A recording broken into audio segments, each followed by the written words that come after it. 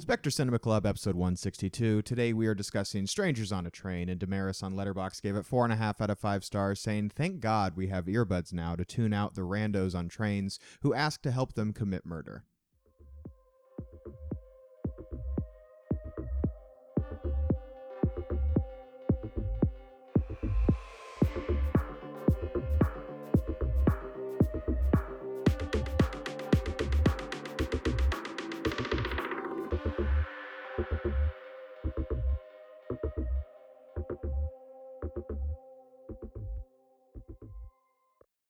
Hello, welcome back to the Spectre Cinema Club, a horror podcast obsessed with all the subgenres within. I'm one of your hosts, Devon Taylor. Joined with me as always, I got Garrett McDowell. You like murder, Devon? You know how I would commit the perfect murder? No, what a weird way to start a conversation that Bruno does like a couple of times throughout this movie.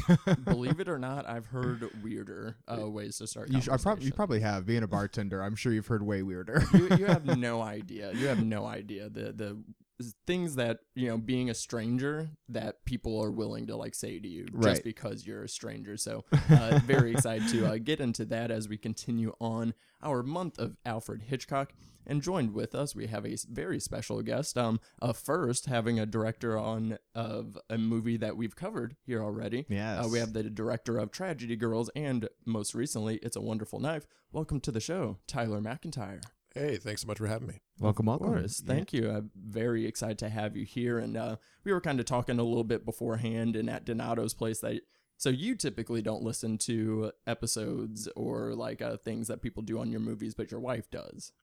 Yeah, my wife kind of hunts around the internet and Apple Podcasts to kind of see if there's anybody shit talking me, and eventually comes up. So she did it as like a defense sort of way of like, no, who wants some? I mean, to be honest, I think, well, we've had a fair amount of our relationship kind of like where she kind of works in Northern Canada and I work in Los Angeles. And so I think she kind of started it as, looking up podcasts that I was on just to kind of, sort of like just because she missed me. Yeah. Of course, and then, but yeah, then, I think occasionally she just, searches around and, probably not so much. There's been a lot of knife coverage in the last little bit. So maybe she's got some catching up to do. But yeah, now we'll have her on the podcast next. Exactly. Because I was about to say, I was like, ooh, I'm ready to like let, somebody have at us, you know, like, oh, you said this. But yeah, so it looks like we're gonna have to get your wife on because, and I mean, that's a great sign of a wife as well. Just like, I'm on the lookout. That's I'm right. gonna guard my man. Got his back. Yeah, no, I had a chance to see It's a Wonderful Knife this past week in theaters. And for genre fans out there who are like looking for that sort of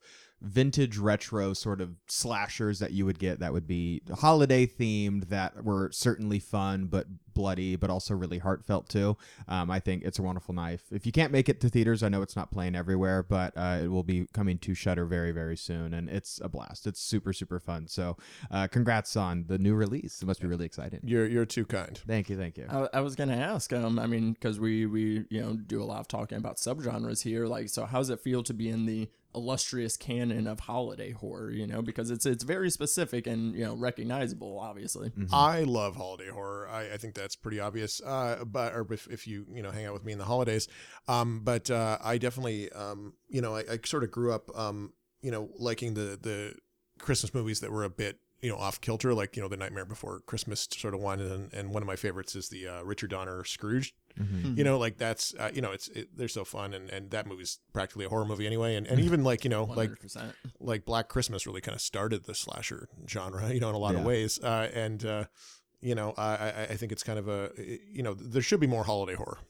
Yeah. Mm-hmm. Yeah. I think of that. What's that Christmas song where they say like scary ghost stories and tales of the glory, like I think horror is like really suited for, the holiday kind of times. And I think that your movie definitely has a lot of fun. There's like deaths with candy canes and, all of the kind of stuff that you would like to see, all, blood soaked snow and all that kind of, great tenets of the genre. Yeah, I've been having fun on Twitter lately because, I mean, there's, we get many Halloween movies, we get many Christmas movies. Yeah. There's still many holidays that don't have, movies. I mean, Thanksgiving isn't kind of represented enough, so I've been like trying to find like what makes November movies November, because like in October you see pumpkins, it's a Halloween movie. You see, in Christmas horror you see the candy canes in the snow, it. So it's like trying to figure out like what November would be. Well, I think you and I are going to be talking about that pretty soon. If plans go as planned, I guess. If plans go as planned. We love being very specific here. Tyler, is there a holiday that you think is not represented enough that could definitely use a horror treatment? I think that other than the Leprechaun, there's not a lot of great like St. Patrick's Day stuff. I know that's a bit far down the calendar, but I think that there could be more. I'm excited for Founders Day coming out. I don't even know. I don't even know what the hell that. I actually saw the trailer in front of your movie. Yeah, totally. I got to meet those guys at a festival called Toronto After Dark last month, and I wasn't able to see the movie, but I was pumped to see the trailer at the front of our movie, and they have a great looking killer and stuff. I don't know. It's slashers are riding high holiday wise. That's kind of the thing, is like anytime one comes out, I'm like, bring it on. Let's see what you've got. Like, I don't care how good or bad it looks. I'm just excited to kind of be there. Like, I don't even know the date of Founders Day. Like, I don't even know what that means. What is that? Is that a a holiday? I didn't know. I think there'd be a funny thing too, because I always like to talk about I call them social media holidays, where like you'll be just scrolling randomly and they're like, did you know today is National Blankety Blank Day? And then it's like, no one knew that. So it's like so what even is truly a holiday these days? But I agree that St. Patrick's could use a very straightforward, like, serious one. You know, like obviously Leprechaun is fun and all, but not all that scary. Yeah. For me, I'm surprised there hasn't been like an Arbor Day, like people, the Earth rising up or something like that, or like an eco-terrorist doing something for the Earth. I'm surprised. Like a Pacific Rim spinoff. Pacific Rim definitely here for the environment for sure. So that's like one that surprises me, that I'm like, with how conscious people are of nature and stuff right now. I know there are some like Uncle Sam kind of related ones out there, but I think we could use a fresh look at that, because I think 4th of July certainly has like a different context nowadays than it has. It's a lot scarier than it used to be. Yeah, way scarier. And so I think some kind of 4th of July, hyper nationalist kind of parody could definitely be suited. But I am also thinking of like Valentine's Day, because like My Bloody Valentine, if you've actually seen the movie, it's not very Valentine related. It's a lot of it is like in a mine. So I think maybe a fresher look at that too could be definitely needed. Hey, I'll say, speaking of Valentine's, It's a Wonderful Knife definitely gave me some shades of Valentine 2002, and that is a very good thing. You guys really evoked the spirit of, for me, it was like the early aught slashers that really came through for It's a Wonderful Knife for me. Yeah. Yeah, we definitely, are both big fans of that kind of, things that sort of came out in the wake of Scream, and that kind of whole, like, Kevin Williamson kind of horror cycle that, I think was very formative for me, because I was, going through high school at the time. And, like, we definitely tried to, I've worked with some actors from that, like Elise Neal, who was in Scream 2, was in Tragic Girls for me. And then we had Katie Isabel, who was in Ginger Snaps, who was in It's a Wonderful Knife for me. And like, there's a lot of lessons, from that. You kind of got like the quality of like the 80s slashers in terms of like brutality, but then you have all the character work that we got from like those John Hughes movies kind of being sewn in. And I think it really took things to the next level and was quite formative for a lot of, people who are working today in the genre. Yeah. Yeah. Shout out Michael Kennedy, definitely a disciple of, Kevin Williamson in a interesting way. Really, did bring that through. And having Catherine Isabel in there, a bona fide Scream queen to kind of pass the baton off to these new horror girlies was a little extra wholesome. Yeah, they she's just so great, like in terms of just like really brings it and just has a ton of great ideas and just I've been a fan of hers for a long time, and she's in like so many like kind of classics and stuff that people like I think is underseen. Like I think American Mary's pretty underseen. Yeah, and we've talked about that a few times here. Yeah, yeah. I mean, and aside from the the Ginger Snap series, which I also definitely think it has a lot of fun things going on. Yeah, also makes an appearance in Freddy vs. Jason, too. And we covered her here on the podcast in Bones. Ooh, yeah. See, our most popular episode, inexplicably. Literally the most popular episode. We should reach out and get Katie on here. I'm sure she would have fun. I would be thrilled to have her on for sure. And obviously, you have affinity for slashers and holiday horror. What are some of your other favorite subgenres within horror? I mean, I definitely like home invasion stuff. I think that's kind of interesting. I'm a little bit less inclined to favor like supernatural stuff. Like I don't love haunted houses and like ghost movies in general. I have a tough time with. Like my favorite ghost movies are stuff like The Frighteners. Interesting. Or like even the Patrick Swayze Ghost, like that's my type of ghost movie. Not so much I don't like the Amityville Horror stuff, like or like in terms of like the stuff, the type of stories that I'm drawn to, and things like like the Conjuring series and stuff like that. Like I have a, or is it not really doesn't line up as one of my favorites, partially because I feel like I have a hard time when like the rules of the world are less clear, and everything kind of gets into this kind of like, is it a dream or what's going on here? Why are these walls bleeding? That sort of kind of area. I like the kind of nuts and boltsness of stuff like slashers. And that's like why it's my favorite. Cause it's, stuff like where you it's very ground. It's very, it's very easy to understand why you're afraid of a guy trying to kill you, or whatever. And whereas some of my favorite like genres that are outside of that do have supernatural elements would be stuff like Invisible Person movies. Like I really love those. Interesting. And there's so few of them. Like the original Invisible Man, I think is super interesting, but like kind of all over the place. Like, and it's really short. And like that book is super interesting. But then it's like you got like Hollow Man. Memoirs of Invisible Man. Is gonna make an appearance on the podcast at some point. I love Hollow Man. Yeah, I mean it's just a rich, like kind of underserved sort of subgenre, and I really want to make an Invisible Person movie at some point. Ooh, I would love to see your Invisible Person movie. I've actually been on kind of a recent kick lately watching the Universal ones, and then rewatching Hollow Man not too long ago, and I'm like, yeah, like we really haven't tapped into the true horror potential. You know, I mean, obviously we've got the Invisible Man a few years ago, but like on a bigger scale, you know, that's what I'm intrigued to see. Like, they did Agent Invisible Man back in the day. Like let's get into that a little bit more. But yeah, love I know home invasion is definitely a subgenre me and Garrett want to tackle on here at some point here pretty soon. Before we move on to Stranger on a Train, since you didn't listen to our episode, but I want to get your opinion on For Tragedy Girls. In the episode, we were kind of back and forth on how we would classify the girls as slashers. We threw around neo-slashers around a little bit, and then I threw out the term anti-slashers because they're kind of trying to undo the formula in a way, but then kind of tweak it for their own doings. Would you fall on either side of that, or do you still kind of consider them straight up like classic slashers in a way? Yeah, I mean, I would say that they're probably, I mean, I do like the term anti-slashers. I think that's interesting. I mean, they're definitely, one of the things that I sort of come to as a writer often is I like very subversive or deconstructionist kind of ideas. And when you apply that to the horror genre in general, it does some very strange things to the morality of it.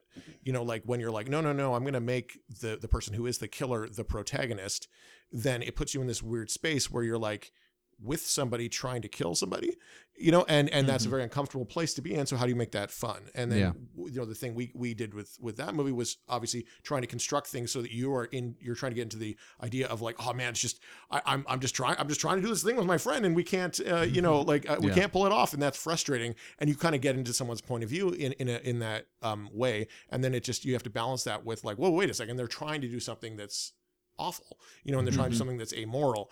And so, I do think it's that anti-slasher makes sense in that it's sort of like, comes from like, anti-heroes in like a Western, like having, like the outlaw being the good guy.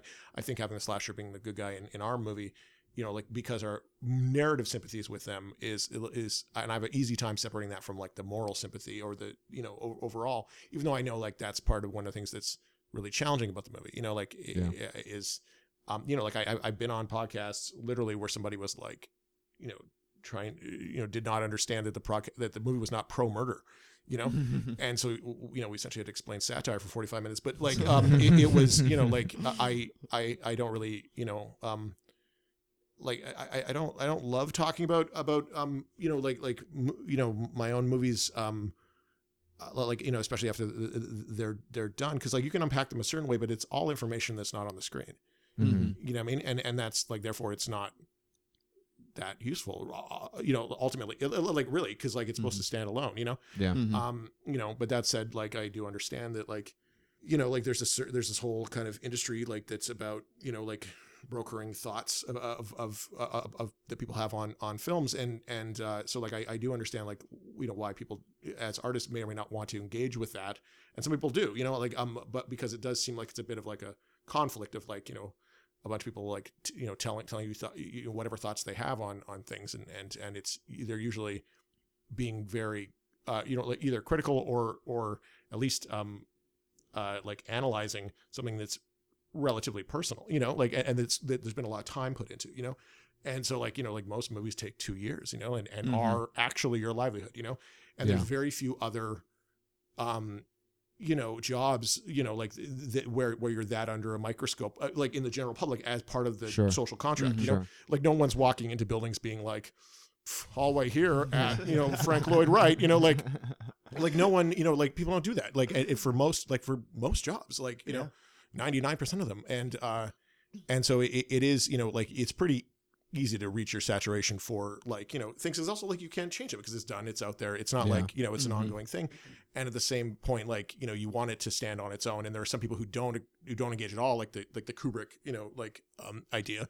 And then there's, like, on the opposite end of the spectrum, you have like stuff like, people who are like riding that line, between like critic and filmmaker, Yeah. I'm sure it's also like expounded upon or kind of made larger based on the fact that, like, a lot of your characters too are like either queer or being queer is such a big part of the plot, especially with It's a Wonderful Knife too, and that already brings out all of, like, the worst. Any fandom, anytime you start to bring any sort of disenfranchised group into a movie, that seedy, disgusting corner of any fandom is going to now be extra vocal just because of their own biases and stuff like that. So there's definitely the blurring of lines, like between the audience and the artist, and it even goes into the way that me and Garrett kind of have different ways of breaking down films. Like Garrett is very much more about, okay, we're going to talk about like what's on the screen, what is told to me, what's given to me, versus, I like to... Everyone's like, this would be cool if this happened. And I'm like, I guess you're right, man. I like to make my theories, but I feel like I like to think that I do a good job of, whether it be on here or online, like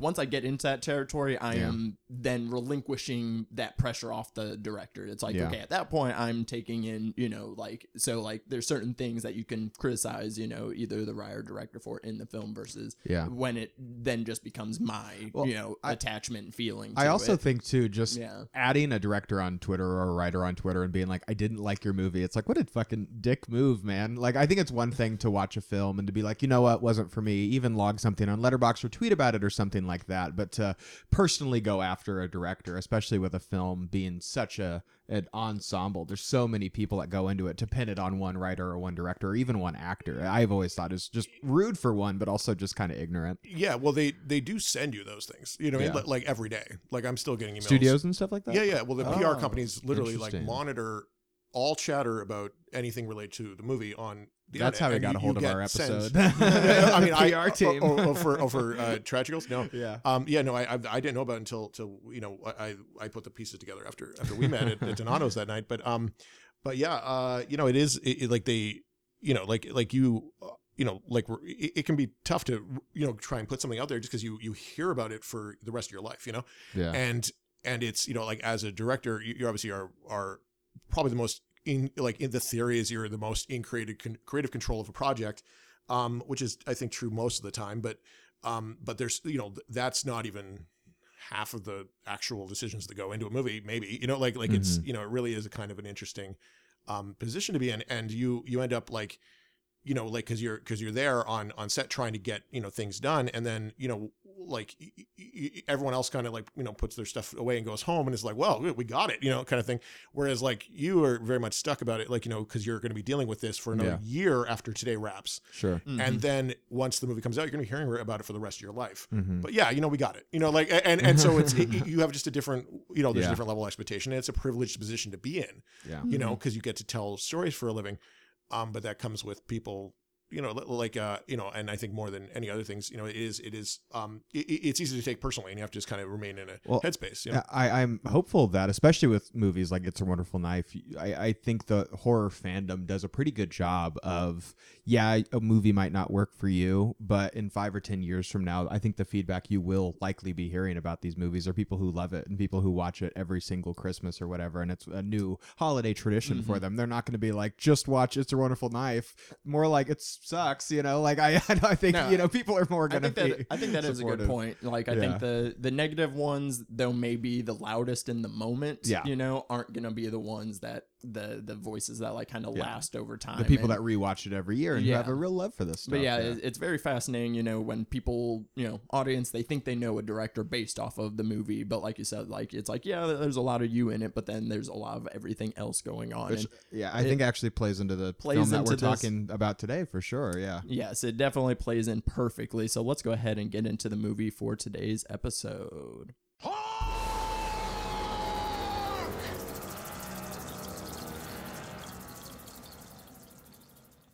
Strangers on a Train, released June 30th, 1951, directed by Alfred Hitchcock. This was written by Raymond Chandler and Senzi Ormonde.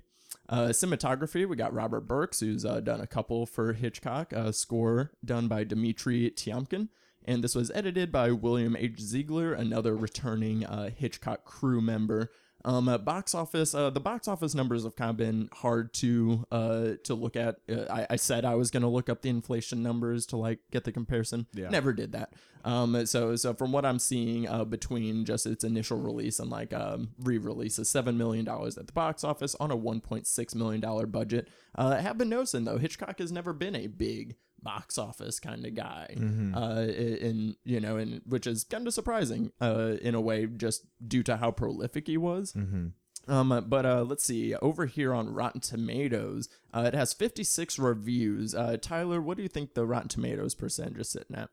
I have no idea. I mean, I'm not even sure how something would be determined for that, the movie that's 70 years old. That has been the trend that we've been looking at, because obviously, like, this is post Rotten Tomatoes, so these are current day critics, retroactively reviewing them, and with the 56 reviews, they've been on the higher side. But that does not shock me, because all those people who wrote those reviews learned about Hitchcock in film school. That is very true. So that probably makes sense why 98% regard this as positive. So I need to find the one person that had the guts to give this a rotten Hitchcock's score. actually kind of overrated, kind of mid in my opinion. Garrett, what do you think this has on Letterboxd for the average rating? Well, as I found last week, or no, I know that all of these are at least in the 4s, and so I think that this one I'm going to say is probably a 4.3. It's 4.3 for Strangers on a Train. 4.1. Ooh, 4.1 out of 5. Yes, with our foreknowledge of pre-recorded things. Already. Yes, we do know that they are all over a 4. A little peek behind the curtain there. But yeah, 4.1 out of 5. So Tyler, whenever you were asking the films that were to be discussed and what hadn't been picked yet, you did me a favor, which you picked a film that I was already get picked, so that meant I got to pick a backup choice. And with Rope this month too, you just lucked out. I got all your favorite Hitchcock movies. I did luck out getting 3 out of like the 4 that like I really wanted to cover on here. So what made you want to talk about Strangers on a Train today? I mean, I really like Strangers on a Train. Like I saw it when I was probably in high school first. With my grandpa actually. And then, I was pretty aware of it. And then as I got kind of deeper into making movies, I mean, I think it's a pretty classic two-hander. I mean, you can, essentially do this as a play, and I think it would work every bit as well. Mm-hmm. Yeah, I think that this was one that I saw relatively late in my like Hitchcock fandom. I would say within the past 3 or 4 years was the first time that I saw this movie, and it immediately jumped to one of my favorite Hitchcock films. I think that Hitchcock here really plays to all of his strengths. I think that as a director, I feel like he does a really terrific job in this movie at really exemplifying what we were talking about in Rear Window, which he would later go on to make, but doing such a great job of maintaining suspense, character, and theme, like all within the same kind of utility. I think the way that he moves the camera in this reveals certain information about characters, reveals so much about who they are as a character, but also the story and moving the plot along like Hitchcock is known to do. I think the film is suspenseful as hell. I think the performances are terrific. I think the score is excellent. I love the simplicity of the story. I love the kind of the place that this holds in Hitchcock's career, this being even what Hitchcock would consider to be his first movie. Hitchcock considered this like, he was like, now I'm making a movie, which I think is fascinating, considered he was so prolific before this, but this was kind of not the first, but one of the first movies that he made when he was America after, Rope didn't do terribly well financially. And this is kind of that first step that he takes to that longer run of the movies that he is known for. Those more box office successes like that you were talking about here, but this is kind of that first step. But I think it's an exceptional first step. I think this is certainly one of my favorite Hitchcock's movies, and every time I watch it, I always, pick up more or pick up little details about these characters. I think Hitchcock has a lot of fun with this. I think this is another surprisingly funny movie from Hitchcock. I think there's a lot of winks and nods about, certain characters and certain innuendos that I'm sure we'll talk about here. But yeah, it's one of my favorite Hitchcock movies. Yeah, this one for me, again, was in that kind of stretch where I was watching a bunch of them. And this was one that I just hadn't really heard people talk about as much. But as far as whenever I was just trying to find his more genre-centric ones at the time, I threw it on the list. And so this was like one I had pretty much no preconceived notions of. And really just like blew me away. Like I thought this was phenomenal. It's interesting in the context of his timeline, because we'll get into the conversation next week, talk about how Rope was like kind of a flexy, kind of flashy, film for him, but then didn't hit the way he thought. So it's like this one kind of feels like it's like him being like, okay, like, I wanted to do something different and experiment a little bit. Like, let me get in my bag, in my like kind of comfort zone and do the things that he knows that he's Strangers good on at. a Train, Hitchcock's in his bag. He really is. Like, this is like everything that is kind of in his comfort zone, like you're saying, like, just like, whether it be shifting tones drastically throughout the film, or maintaining the suspense and like the unfurling of Bruno, this very enigmatic character who I just like couldn't get enough of. And I like that we may not have been going in chronological order, but as far as on the Hitchcock gay scale, we've been getting progressively gayer. Rear Window's pretty hetero, and then Birds we get some inklings of like some erotic stuff, and then this one, and then leading up to Rope. That's how we need to produce all of our episodes each month. Is let's just get it a little bit gayer each time. Yeah, so I really do enjoy this one. So before we get into some more details, Tyler, are you ready to give us a 60-second synopsis? Sure. Does it have to be 60 seconds? It does not. You use this. This is your 60 seconds. You use it however you feel. Great. All right, I got you here in 3, 2, 1, go. Strangers on a Train is about two guys who have a chance meeting on a train, Guy and Bruno, and they sort of talk their way into a mutual agreement that they're going to murder the problematic person in each other's lives. And then what ensues is a tale of gripping suspense that where they discover that not everything is as it seems. Yeah. Say about does it. Yeah, you only use half the time there, which is all you need. Because this is, again, like something that we've talked about with Hitchcock is, he's kind of set the template for a lot of different types of films.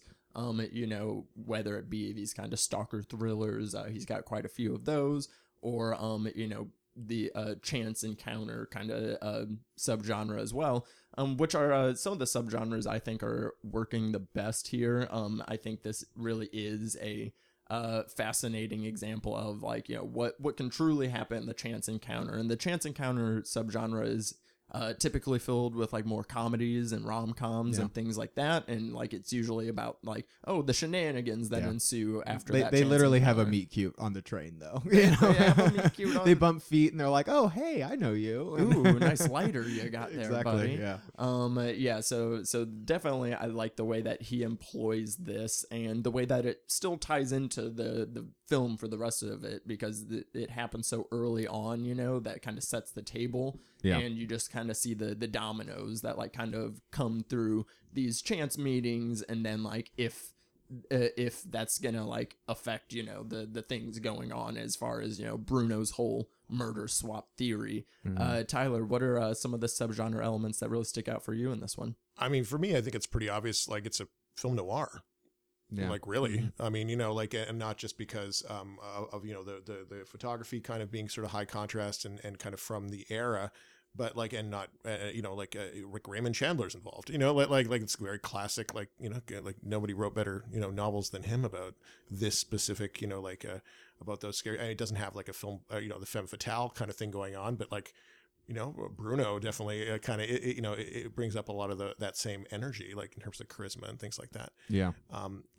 That's the biggest one, like I think the most obvious one for me, but like the proto stalkerness of it, like that's something that didn't even really exist back then. Like we don't really have that was just kind of like called trying to date somebody, like and we obviously know a lot more now, but like just the fact he keeps showing up everywhere, like we started like it really set the table for like the Fatal Attractions and stuff like that, that were coming down the pike, 30 years later, like he was really onto a lot of stuff that's really paid off, and I think, there's shades of some of the stuff that, in terms of like the geographic scope of it that you'd see like, coming up in like North by Northwest and things like that later on in his career.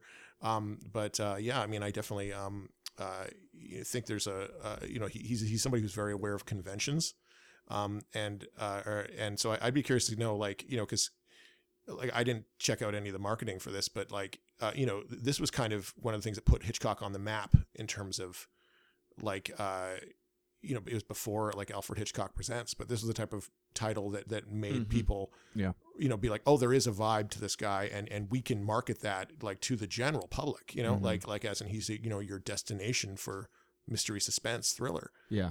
Which wasn't necessarily even a trend back then. It was more kind of relegated for actors and actresses to kind of really put them on the playbill. And Hitchcock was, one of the first filmmakers that people would go to see his movies because of him, as he's the star of the show. And I think you're right in pointing this as just Hitchcock being in his bag, because this is yet another film of his that is an adaptation from a novel. This time it's an adaptation of a Patricia Highsmith novel, who I think a lot of people kind of attribute as to being like one of the foremost like suspense writers, not even just female writers, but it's a perfect marriage of this so-called master of suspense with Alfred Hitchcock with this kind of mistress of suspense with Patricia Highsmith. And Hitchcock was so in love with this story that he went on to shoot this film. A lot of the stuff in DC was shot before the script was even written. It was really just like a treatment for the film, which was essentially just the plot of the film. And they continued to write the script for this as the characters revealed themselves and as the story kind of came to Hitchcock more. And even the finale of the movie was like a pretty late addition to the film, but I think it's kind of impossible to tell, because again, Hitchcock really is in his wheelhouse here, which is he's got a story set, not all of it, but a lot of it is set on a train, which was definitely common for him. The Lady Vanishes. He loves transportation. North by Northwest has a lot of transportation stuff too. This does, but I think the biggest thing, and it's one of the subgenres that I felt was most present here and is very, very present in a lot of Hitchcock's movies, is the framed man. Like that was something that he was really in love with. It'll play into my movie math later, but this idea of somebody who was being framed for a crime that they didn't commit was something that Hitchcock used a lot in his films, which I think he kind of used to reveal humanity. And when you kind of back somebody into a corner, how do they respond? How do they react? What are people capable of, when they're kind of pushed into these dire straits? So yeah, I think the transportation thriller about a framed man, which is, again, how you could describe a lot of Hitchcock's movies, but it just happens to be all bundled into one movie here. Yeah, the framed man is very interesting in the way that he uses it here too, because again, it goes back to Hitchcock's obsession of like reminding you that he's the director and he's in control. Oh, yeah. You know, so there's something with the framed man aspect of like, because the whole crux of it is like, well, people are going to assume this and they're going to believe this, you know? So it's like, and though he, you know, us, the audience, we're the only ones that do get to see the whole big picture of everything of what's truly happening. Right. And, but you're watching the struggle of the character, you know, kind of battle with this idea of like, even though he is innocent, he's going to look guilty, and how that's going to kind of affect him. Yeah. And with the stalker subgenre specifically, you know, with like stalking a celebrity of some sort, you know, as we kind of keep seeing,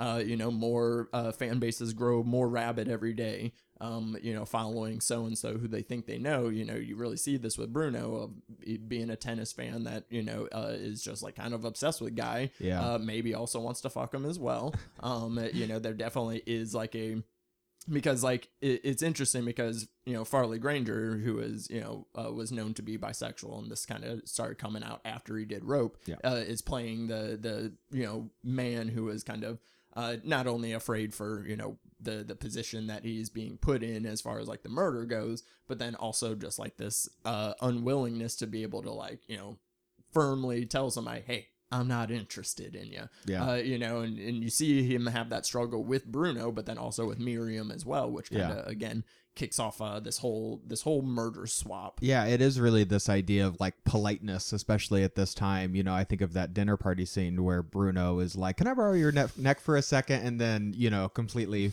passes out while he's just choking this poor woman to death. But yeah, I mean, I think the scene, their introduction, that meet cute, where I love the first few shots of this movie. Hitchcock is like, has these long takes of just their shoes, just their feet, eventually like, you know, coalescing to this point on the train where they have this conversation. And I love that Bruno asks Guy, he's like, "Hey, aren't you Guy Haynes?" And he's like, "Oh yeah, I am." And they start talking, and then he knows everything about him. So like that idea of like, aren't you that guy, just kind of, you know, the tip of the iceberg to like what he knows about this person, that obsession that he has about them. From Guy's perspective, it's kind of scary. And I think it is true about a lot of celebrities, is that, yeah, this person is a stranger to you, but they know all of like the tabloid sort of, Wikipedia kind of information about you. But just because you know those things, do you know that person? And I think this movie really is like an examination of that. Yeah. And it's definitely you know, like, I think on some level it's sort of asking you the question of like, is that a chance, meeting, like, you know, like, it was he, you know, like there, you know, kind of like, you know, knowing that Guy would be there, you know, like, I know it's Guy who like hits Bruno's foot, I think. Yeah. But they, you know, like, is that calculated? Was he just looking for an in, you know, like, you know, and stick his foot out a little, you know, so he'd trip over it or something. Totally. Like, you know, and I do think it's creepier if it was not, you know, like, but I like that it kind of, you know, can work on that level, and you can sort of deconstruct it, you know, in ways that are, you know, you can pull on a lot of, you know, sort of individual kind of narrative beats, and then find a lot of richness there. Yeah. Yeah, it definitely, you know, it works both ways, because like, you know, it just depends on which is scarier for you. Is the randomness of it, you know, scary, or is it, you know, if it was planned, is that more scary? I was trying to look up the stats, and there's many conflicting stats, but the general stat is it's like most crime is like a person that you do know versus it being a stranger involved. Like it fluctuates year to year, but it's like between like 70 and like 80% usually. Which is fascinating, because it's like, did Bruno, like, he's obviously a tennis fan and he knew which tournament he was gonna be in. Did he just like take a chance on what train he could be on, you know, and like and if that ended up, you know, actually being the case or not. And like and we've talked a lot about the, you know, most recently we've seen a bigger surge in these like social cringe horror movies, where the politeness and social norms are like kind of tested, and how much you're willing to endure to be a quote unquote nice, polite person, you know, versus, you know, when you're gonna like kind of cut stuff off. I mean, you know, like, you know, like Hayes, you know, he is kind of rebuffing Bruno, but at the same time he's not. Like, hey, you literally could get up and go to a different cart right now.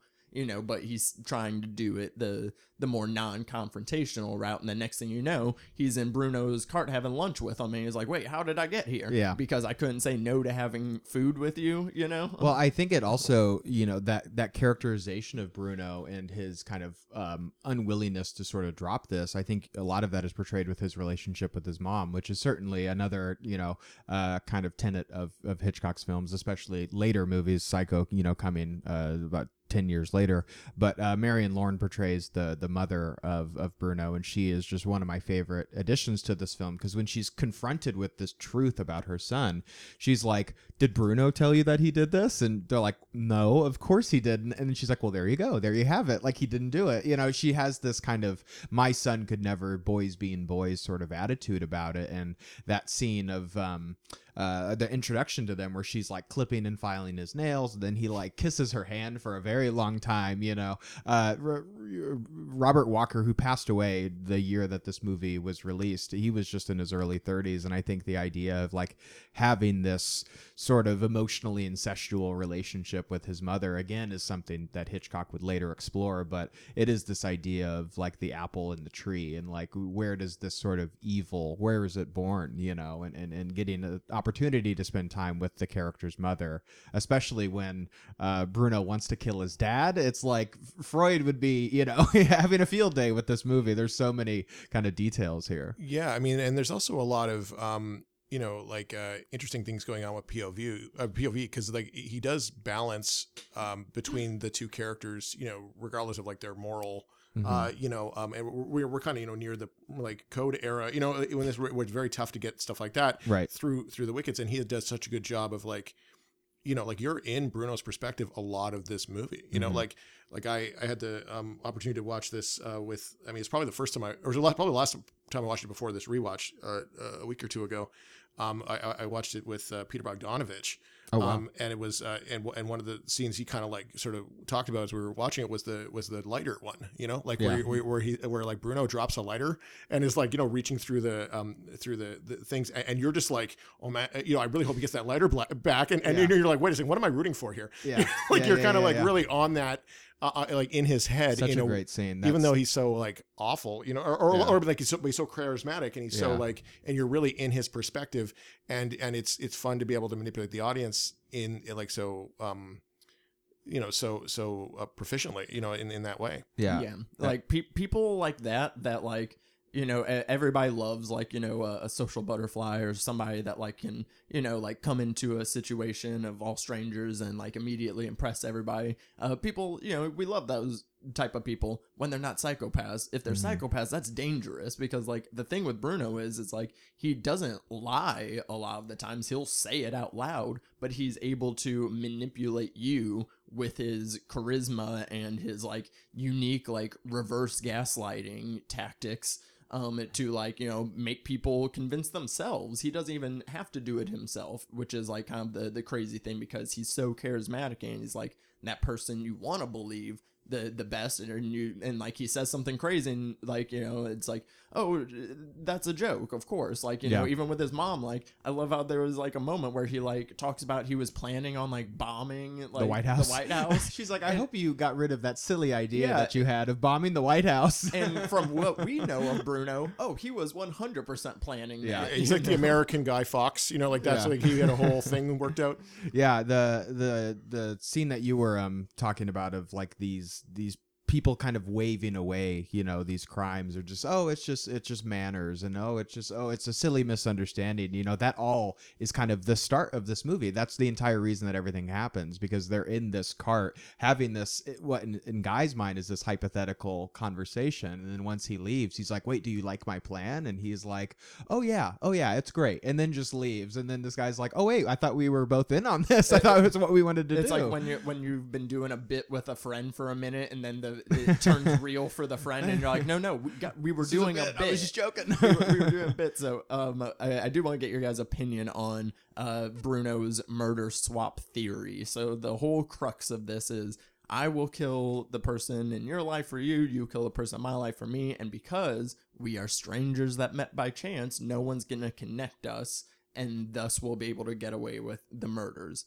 Which doesn't work, because if people can again like put assumptions and two together, that like, wait a sec, so the victim was connected to this person, this, you know, so like there really isn't a, you know, a very far chain to where like that would actually happen. So does Bruno actually believe in this theory, or did he just want to commit a murder and then have the opportunity to pin it on Guy? Like, did he ever have any true intentions of being like, no, we do this murder swap? Because like for me, like on the second time around, I was like, is the dad even actually around? You know, it's like, so like what, and Bruno seemed to have a pretty cushy life with his family. So it's like, do we really think he wanted to kill his dad, or was he just looking for an excuse? Yeah, I definitely think that the practicality of it in the early 50s, like people got away with murder with far less evasion. Sure. You know, like I think that would have been like the idea of killing somebody who is geographically separated from you.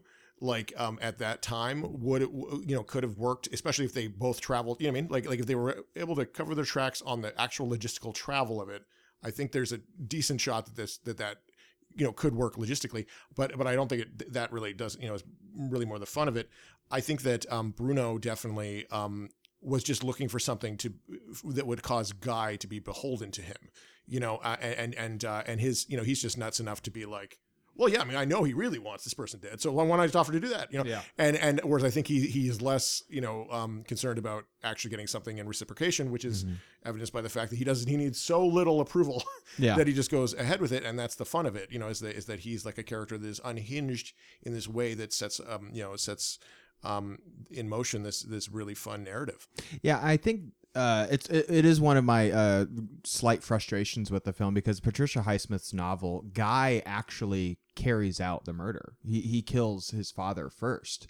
He kills Bruno's father first, and the story is a lot about like how a seemingly normal person is close to making those kind of choices, and like how the deterioration of like one's character, like how close you are actually to that edge. And this movie really doesn't have Guy go through any sort of will he, won't he. There's that one shot before he like walks into the quote unquote dad's room when Bruno's actually in there. A hilarious scene, by the way. He's sitting there in a 3-piece suit, like, oh, hello. Yeah, he gagged him like hard. But he like is like, he kind of looks at the gun and then puts it back in the coat, and that's really the only kind of inkling that you get of him kind of having this flip flop. But yeah, I think a lot of it is Bruno is already at that point to where he's already prepared to make this murder happen. He just needs to kind of ensure that he's going to be able to get away with it. And so he's willing to kill Guy's, at the time, wife, soon to be separated, because she's an inconvenience, like I think that's one of the scariest things about this film, is he's just like, his willingness to kill people for not like,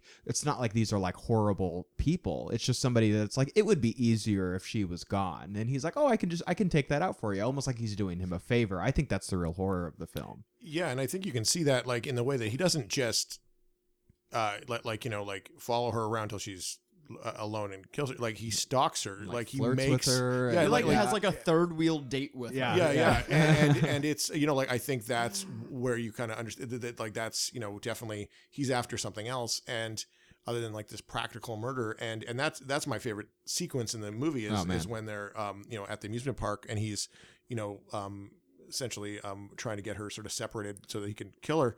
I don't think that objective is particularly strong. I think he wants the process. And it's I think that's part of what's so chilling about it. I do want to talk about the amusement park scene, but what were you talking about, Devon? No, I mean it can play into the amusement park scene as well, but like it's like the thing with Guy that I think it works differently from the book is because we don't need the will he, won't he, which is, kind of classic. Like, Alfred Hitchcock did something a little bit different where it's like, Guy knows he's innocent, but like Bruno's influence is like literally so powerful that he's almost convincing Guy that he's guilty even when he's not. Like he presents this kind of radical theory of basically being like, well, even if you think in your heart that you want somebody dead, then you're pretty much still a murderer, even if you didn't do the murder, which is like kind of it's a wackadoo, concept. But like Bruno is one of the, the best, they always say like the best liars are the ones that truly believe it, so like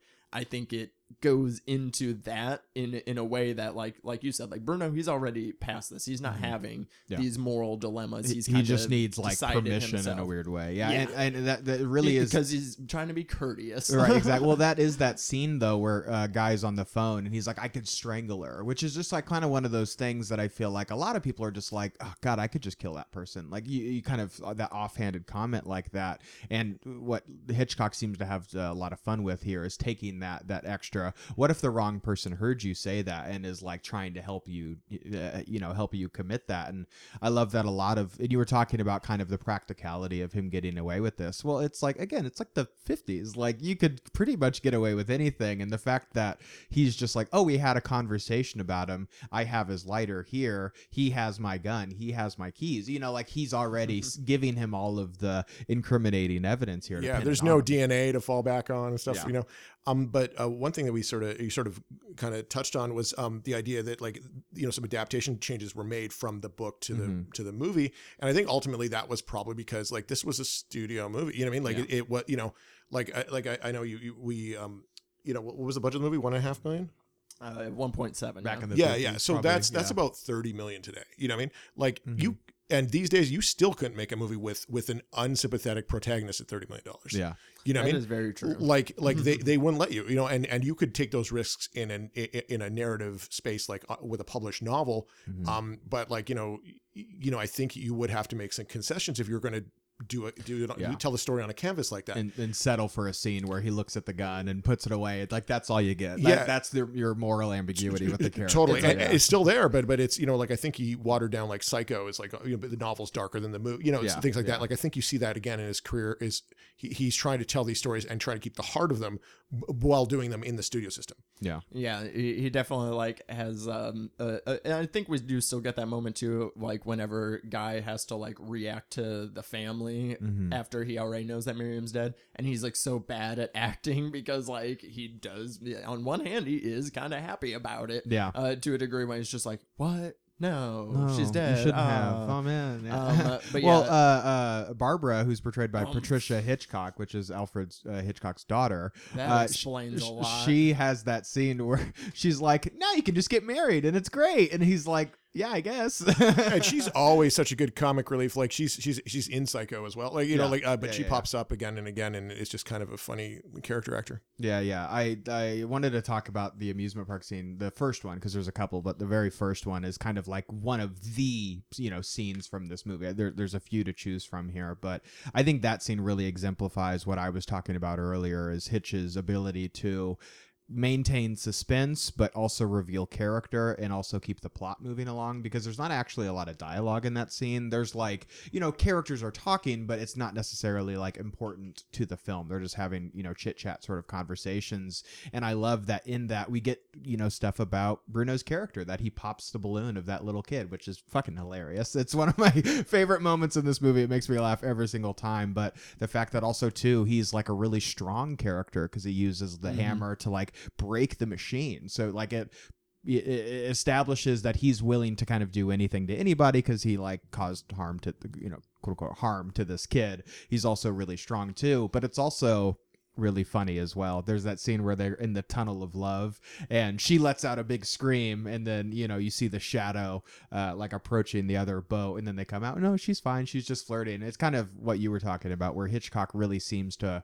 want to remind the audience that they're watching a movie, and he seems to have fun, kind of like, oh, I got you, you thought I killed him, but oh yeah, because I mean it's we know exactly how this is gonna go, you know, so it's like him being able to pace out how long to hold each of these scenes, and at first, and it's like, and having the duality again because of the difference of us knowing more information than the characters do, is like, we're watching it and this is creepy and scary as hell, and he is being just like he is straight up stalking her, and she thinks they're having a thing, like this like offhanded like non-verbal flirtation, so she's just like kind of falling into it, and you're just like, oh no, girl, like that is so weird. And like as soon as he did the eyebrows thing, I would have been like, hey, let's not let this guy follow us anymore. But I think that Robert Walker again died the year that this movie was released, died at like in his early 30s, which is so tragic. But that look that he gives, I love it, because it is this look of like this kind of like animalistic like attraction, but also like I want to see what you look like dead. You know, I think he is able to convey that so well with his eyes. Robert Walker in this movie as Bruno is like one of my favorite Hitchcock performances. Yeah, it's really a shame that he didn't like his. From my understanding, like he. I haven't seen a ton of other movies in it, but he was kind of the hero for a lot of his career. And then I think only really kind of had these kind of nice villain turns, like, you know, right at the end, you know? Yeah. And so I wonder if he could have, you know, stuck around a little longer, you know, because he was like early 30s, like, right? Like 31, 32? Yeah, he struggled with alcoholism reportedly. And like after one bad night, like some doctors gave him like some sedatives because he was drinking too much, which is not a good idea to give somebody like a depressant while they're like, you know, blackout drunk, and his body just like shut down after that. So yeah, it's a real shame. He did have like a pretty, for being in his early 30s, he did have a pretty illustrious career. But again, it wasn't roles like this. This was like such a turn for him. And it's such a shame, obviously, that we lost somebody in the early 20, 30s. 25 years of really good parts, like, especially after this. You know, 100%. like, yeah, he totally could have had this amazing next chapter in his career. It's such a shame. Oh yeah, like it's so great. I mean, and just like every little detail, and like even when he actually does the kill himself, just like the simplicity of just like walking, hey, are you Miriam? Yeah. Yes, I am. Hi. Like just instantly, you know, kind of goes into it, and obviously the famous shot of, you know, the strangulation, the glasses, is man, clean as hell. One of the Like, best. Yeah, it's so good, and yeah, he does set pieces in such interesting ways as well. Because my favorite scene that I remember really stood out to me the first time is when Bruno is stalking Guy, like kind of in the in-between, you know, he's ignoring Bruno's calls and his letters and stuff. Yeah. And then so Bruno, even with having a, you know, police escort, you know, somebody that's watching him, is still, you know, being stalked unknowingly, you know, throughout. And like, you know, I need more tension-filled tennis matches in my films.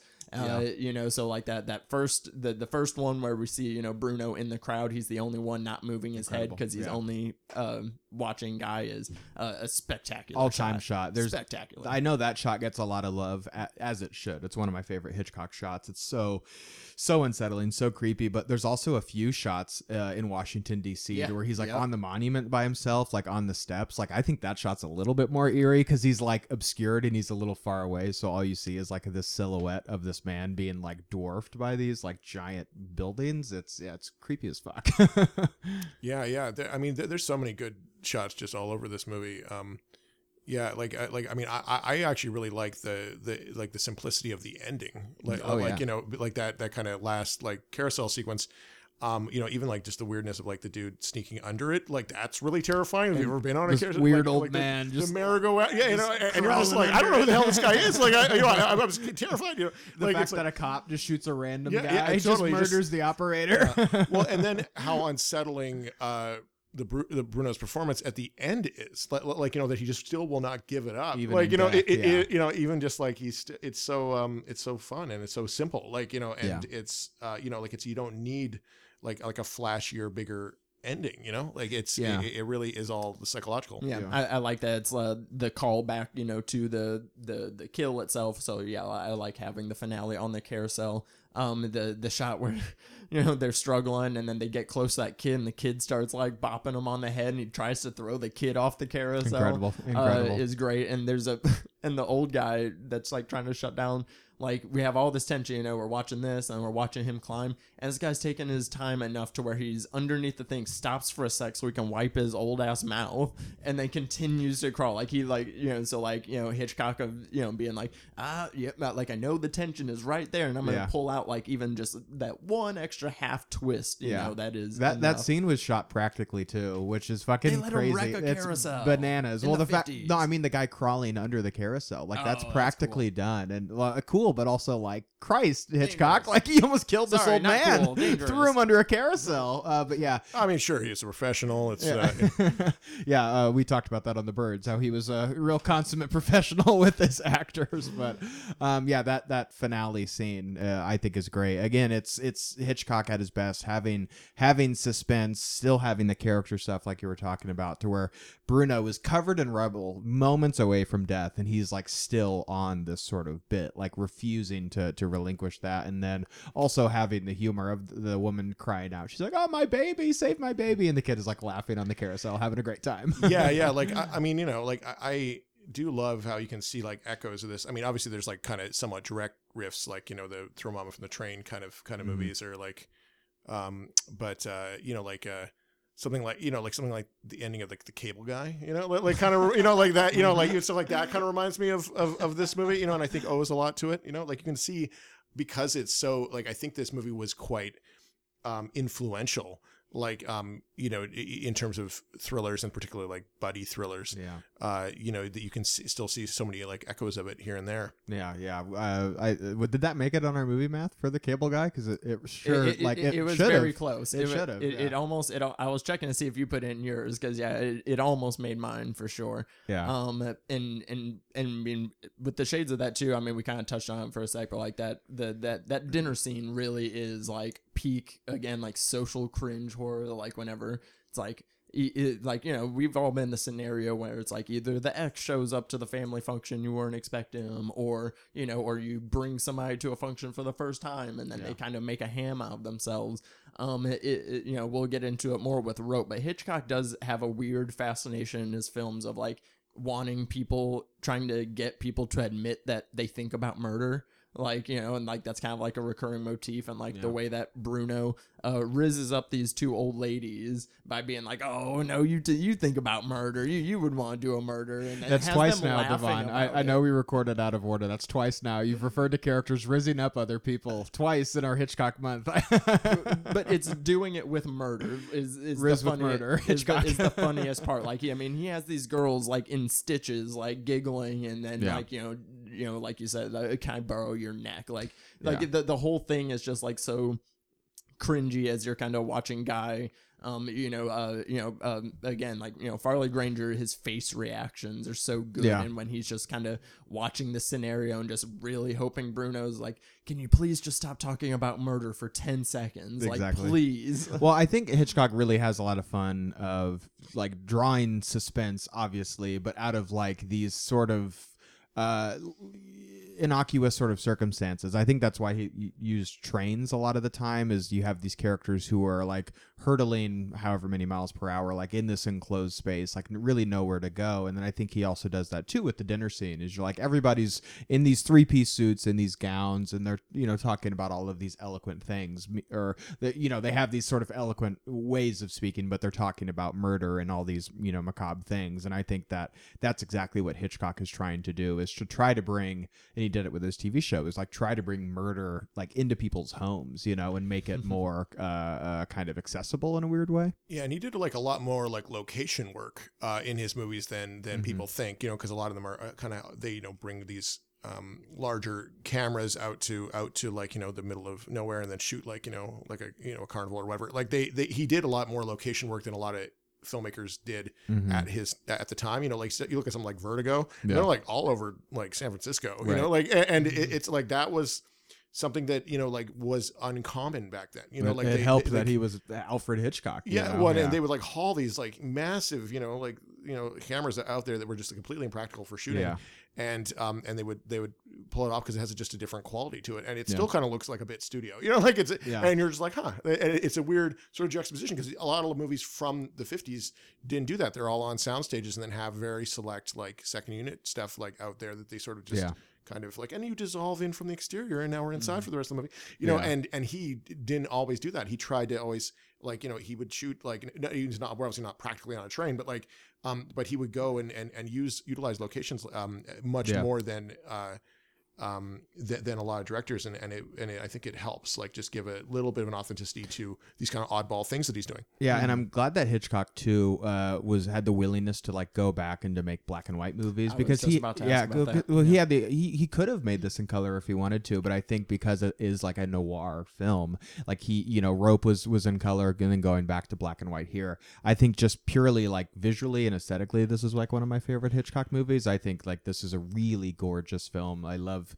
his use of like creative angles, a lot of like low angles, like shooting up on you know, people's faces, and his use of shadows and everything here. I think it's really well done, and again, shooting it on location certainly helps. And it was still like early enough in the, you know, the life of color film that it was a real like budgetary decision to decide whether or not, whereas like I think it's more bold shooting Psycho black and white, because by then it would have been a little bit more like, well, what's the difference? Whereas, in 1951, the default would have been like a black and white thing for a studio. But I think my point was more of that, like, and again, like shooting practically, like Hitchcock, if he wanted to, he probably could, because he had that kind of it's a high budget enough movie that you think they probably could have done, but it would have been a significant flying him out over to America, and they're like, please make movies for us now. Like, here's all the money that you need. I see it almost. I mean, I think it fit. I think it does fit stylistically better for this. Like, I feel like some of these scenes you wouldn't have been able to light properly in these locations, like, to get them in color. Like that alley scene,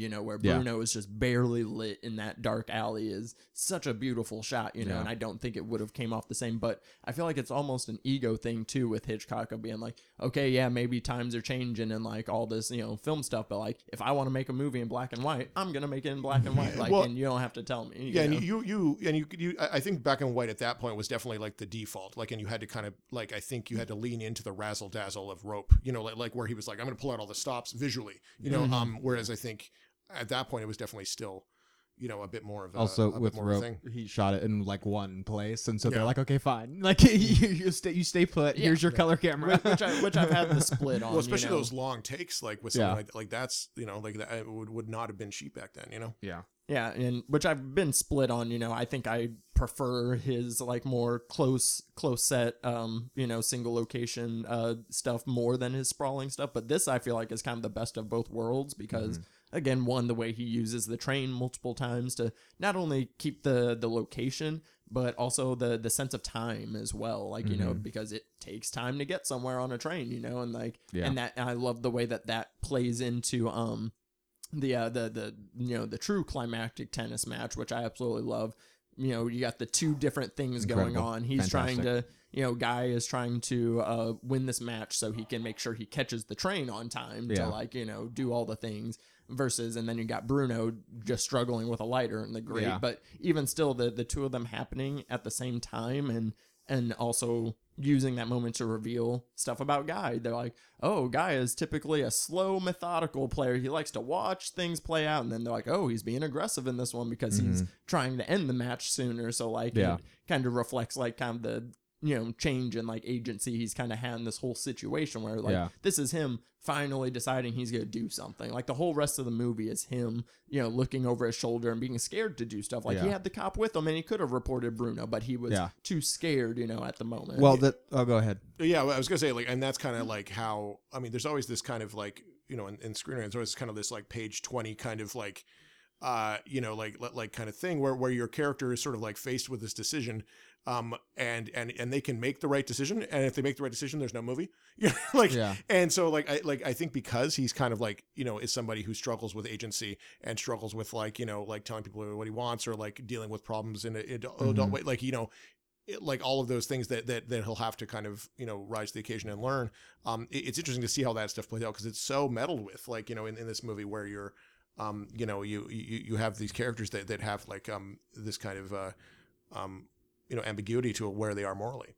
Yeah, and I think the utility of adding in that sort of anecdote about the character of like their play style with tennis, because like Hitchcock apparently was like quite frustrated with the tennis sequence because, as most like film people are, not big sports people, and I think Hitchcock he was like kind of frustrated and didn't really know what to do because he had like so much coverage of this tennis match and it was like, what do I do with this? Like how do I communicate other than like the score of like how this is going? Is it just me calling out the score every 2 minutes or something like that? So the detail about him, say switching up his play style and that cutting back to him in the storm drain trying to get the cigarette case or the lighter, and I think it's incredibly tense and suspenseful. The parallel editing stuff really helps, but I mean I get it. I mean tennis sucks to shoot, like you're out there in like a field or in a large court, there's no sun, it's got to be bright sun, like I'm sure it was probably awful. Tons of people out there too. He's probably out there all day just like, what is 40 love and 50 nuff or whatever it is.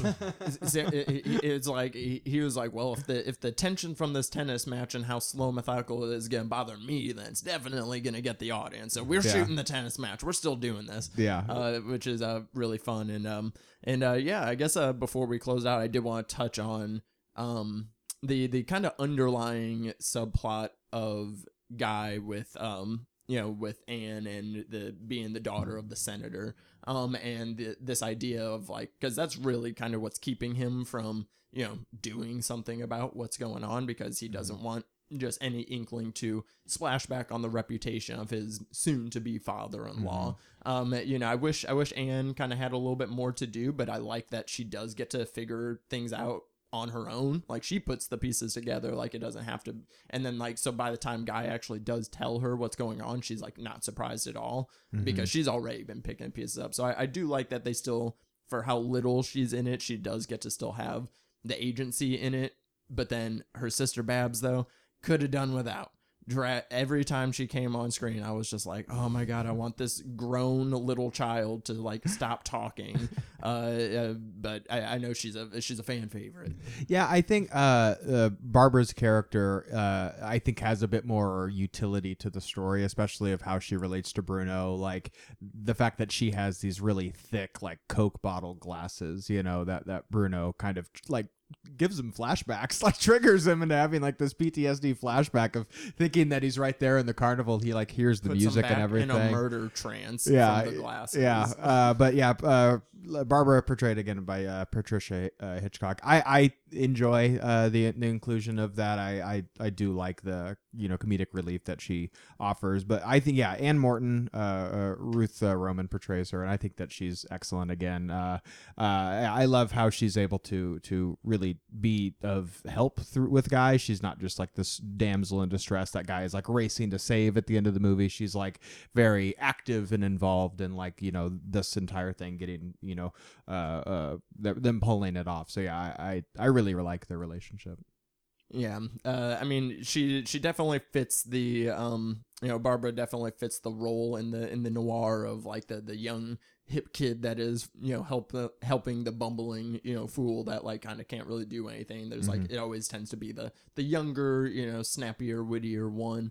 I just thought I was just like, she has no chill whatsoever, zero chill to be found. But let's go ahead and get into our final thoughts here out of 5 tennis rackets. Tyler, go ahead and give us your final thoughts and score out of 5. I'd say it's probably a 4.5. 4.5? Yeah, I would say I'm about a 4.5 as well. I could have used with a little bit more kind of push and pull with Guy's morality. I feel like he's really in this like morally correct place a lot of the film, and I think whether it is because of the time and circumstances, whatever the case may be, I would have just preferred a bit more of a gray area there to where he is like, I don't know, I really could use with this person being gone from my life. And even if he immediately squashes it, that kind of sense of that would be nice, I think would have really helped. But still, it's one of my favorite Hitchcock movies. I think Robert Walker gives one of the best performances in a Hitchcock film, just oozing with charisma and charm, but like in the like grossest, slimiest way possible. I think this film is gorgeous. The photography is amazing. I think the music is great. I really love what Hitchcock is able to do as a director of having this background more in drama and more in character, but kind of emerging into being more about thrills and murder and suspense. I think that this is such a great kind of turn of the page for Hitchcock's career. So I really love the place that it has in his oeuvre. But yeah, this is for me, 4.5 out of 5 personalized lighters or tennis rackets. Yeah, you can really see like a lot of the like planning of this. Like I think like in terms of there's sequences that are conceived of and shot to be edited a specific way, and a lot of things that very much like kind of flow into each other and covered very simply. And like I think like Hitchcock famously was a guy who did a lot of like storyboards and utilized a lot of those pre-production techniques, and I think you can really see that kind of pay off, and you could almost take, I don't know, it's probably a dozen sequences in this movie that you could sort of take out and probably compare to like his plans, which probably still exist somewhere. And then see how they're sort of the engine is running, like from conceit through execution, and they're working like they're supposed to. And it's really quite fascinating, like, and I think is very helpful for somebody who is getting into making films to watch something like this, because it's very rich, like in a sequence by sequence way in terms of like how you build tension visually and with editorial, and like how those can be kind of integrated with each other. Which is why they shot a pretty sizable portion of this movie before the script was even finished, because he's such a visual filmmaker. That shot of like in the glasses is something that he had already like thought of, or the shot in the stands is something that he had already kind of thought of. And yeah, you're exactly right that he plans so much that when he would get on set, he's kind of like, this is kind of fucking boring. Like, I mean, I like the planning more. Yeah, it's very interesting that, like, you know, a lot of the films that we've talked about, and then like kind of going back and realizing like how many of his films were adaptations, but it's in the way that he adapts it that like sometimes you wouldn't even know, and like it's almost a interesting route to go, because I mean, imagine, you know, the way that people get upset about, you know, adaptations not being more accurate or faithful to the, you know, original medium. Like, oh my goodness, people would be having a field day. They're like, did you hear he shot before he even finished reading I didn't even kill the dad in this one. Like today it would just not fly. But I love the way that he does adapt things, and for me this is a 4.5 out of 5 as well. I think this is just a banger as far as visually. Like, I mean, there's so much style in it. Kind of does a little bit of everything that he does really well. It has the delicious conversation pieces between characters, the performances, and just the way that the tension and suspense evolves over time. Like, you know, like a lot of his films, like, you know, start in one kind of tone, and then they always end in a very different tone, which is something that I can very much appreciate. So 4.5 across the board for Strangers on a Train. Yeah, it's also weird to kind of give something like this like 4.5 when it is kind of like somewhat widely regarded as a kind of a masterpiece, you know? Yeah. Because it's just like, the only reason I'm not giving it 5 is because I've seen other Hitchcock movies that are better than this one, and you gotta leave some gas in the tank, you know? Exactly. Mine is 0.5 off for Babs. That's where I draw that. That's holding this thing back from being a 5-star banger. Dang. Hitch's daughter is his Catching Strays. Catching Strays. His Achilles heel. But let's see what other movies we had on the brain while we were talking Strangers on a Train.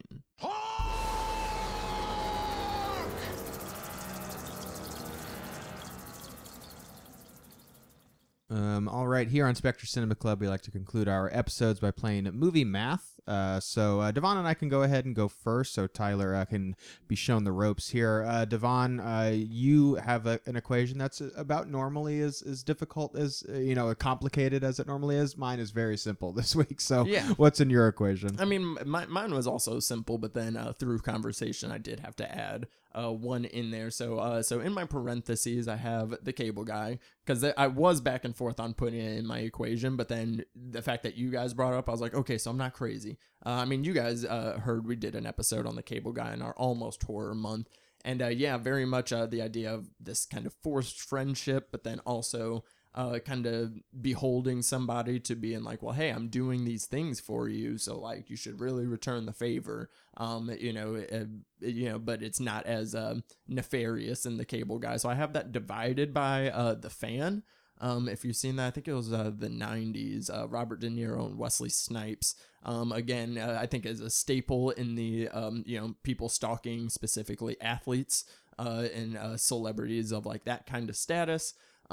Versus in this one, Robert De Niro's character is not like Bruno. He is not just rich and bored. Like this guy is a hard worker, and his like whole solace is baseball. And he kind of puts all this weight into, the relationship that he has with Wesley Snipes' character, which he doesn't actually even have, but it's just what, he knows through sports and things like that, and then becomes more embroiled in his personal life as the film goes on. So I have Cable Guy divided by The Fan, multiplied by Bernie. This is a Richard Linklater film from a few years ago.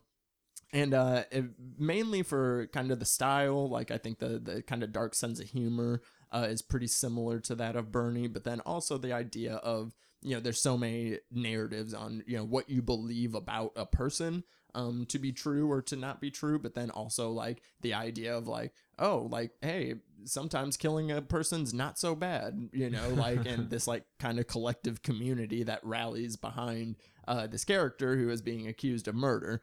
It's a very interesting film that is, very interesting to look back now, like in a more booming social media world. So if you haven't seen Bernie, underrated banger.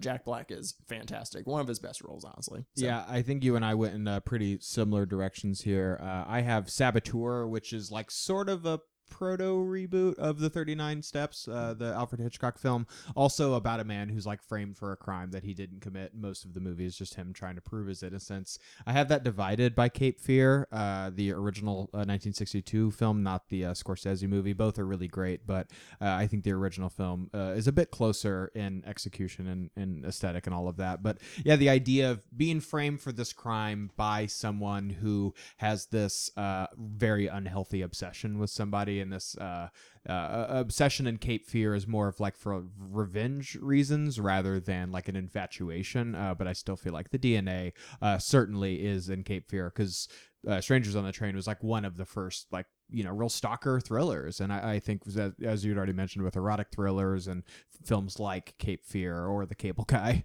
I feel like certainly the DNA of Hitchcock's filmography is all in those. But what about you, Tyler? Oh, I mean, this is my first movie math, so it's it's a little tricky, but I think I might go a little throwback with my general references, if that's all right. Mm-hmm. I would say like for me, it's like It Happened One Night, like the Frank Capra, like you know, very classic strangers meeting, like rom com, like really the proto rom com. Yeah. Multiplied by Double Indemnity, which Billy Wilder's classic film noir, which is great plot, kind of insurance, money sort of thing going on. So very similar to this, very similar photography, very similar vibe. Multiplied by Planes, Trains, and Automobiles, which is one of my favorite two-handers, and I think has something in common with it, even though it has way less comedy going on. And I'd say all that is, within parentheses, to the power of Dial M for Murder. Nice. Which is Hitchcock's own, thing, which I think is also about a tennis. Like I think the guy's also a tennis player. Ooh. Anyway, and I think that would equal Stranger on a Train. Yeah, those are all bangers. Yeah, it's been a hot minute since I've actually watched Dial M for Murder. He is a tennis player. I need to rewatch it, but we don't get to see him play. We don't get to see him play tennis, but he is I think he might be like retired, but he is also a tennis player. Yeah, very funny. Yeah, connection between those two. Yeah, It Happened One Night also has a meet cute. It's on a bus, not on exactly. on a train, but it's still a great kind of like circumstantial. I'm just throwing it out there. Any of those movies would make great double features for this. I totally agree. Oh yeah, I think we're definitely all along the same lines. As much as I do love the Robert De Niro version of Cape Fear, if I want anybody to stalk me, it's Mitchum, baby. He definitely gives off some Bruno vibes for sure. But yeah, that was a great conversation. Thank you so much, Tyler, for coming on the show. Is there anything that you would like to throw out or plug, or anywhere that people can find you? Hey, I don't know when this is coming out, but It's a Wonderful Knife came out on November 10th in theaters across America. If it's still around, please check it out at your local cinema, or even one that's not that local. That would still really help us out. And the movie will come to Shudder in December. Okay, yeah. So it'll be on Shudder here soon, but yeah, go see it in theaters. Go see it with a crowd. Yeah. I heard I had a small crowd, but it was a very active crowd though, Nice. which was really great. Like people were laughing at stuff, getting excited for the kills and stuff. So yeah, go see it in theaters if you're able to. Yeah, I totally echo that as well. It's really like perfect for this time of year. If you're not in the Christmas spirit, it'll immediately kind of thrust you into that. And I could totally see this being like one that a lot of horror fans, it's like it joins their now Christmas season, sort of catalog here. So absolutely go check that out. But you can follow me on Letterboxd and TikTok and Twitter at Garrett McDowell. But if you want some more podcast goodness from me, I've got a Star Wars podcast called Scum and Villainy. New episodes every single Thursday. And you can find me at the usual places at _Daddy Disco. You can hear me do some more podcasting over on the Pod and Pendulum. Hey, did you listen to 3 hours of us doing the Saw rankings? Well, guess what? I did it again. But it is worth listening to both episodes because the collective list from the Pod and Pendulum panelists. It's nonsense. Madness. You told me some of this? Craziness. I was the wild card. I was catching strays in the notes all through because I jacked up the consensus order apparently. And I was like, hey, I'm the only one that's got some fun opinions over here. Yeah. No shade to my co-panelists over there. They're also great. And we did such amazing work on the Saw series. So I definitely had to do both ranking episodes. So you can go take a listen to that. And then until next week, we will be talking Rope. So we'll see you next time. But That'll go ahead and do it for this week's episode of the Spectre Cinema Club. New episodes drop every Tuesday. Subscribe to not miss a thing. You can follow us on social media at Spectre Cinema on Twitter, Instagram, and TikTok. And if you're listening on Spotify or Apple Podcasts, leave us 5 stars, a nice little review. We appreciate you. But until next time, guys, stay lifted.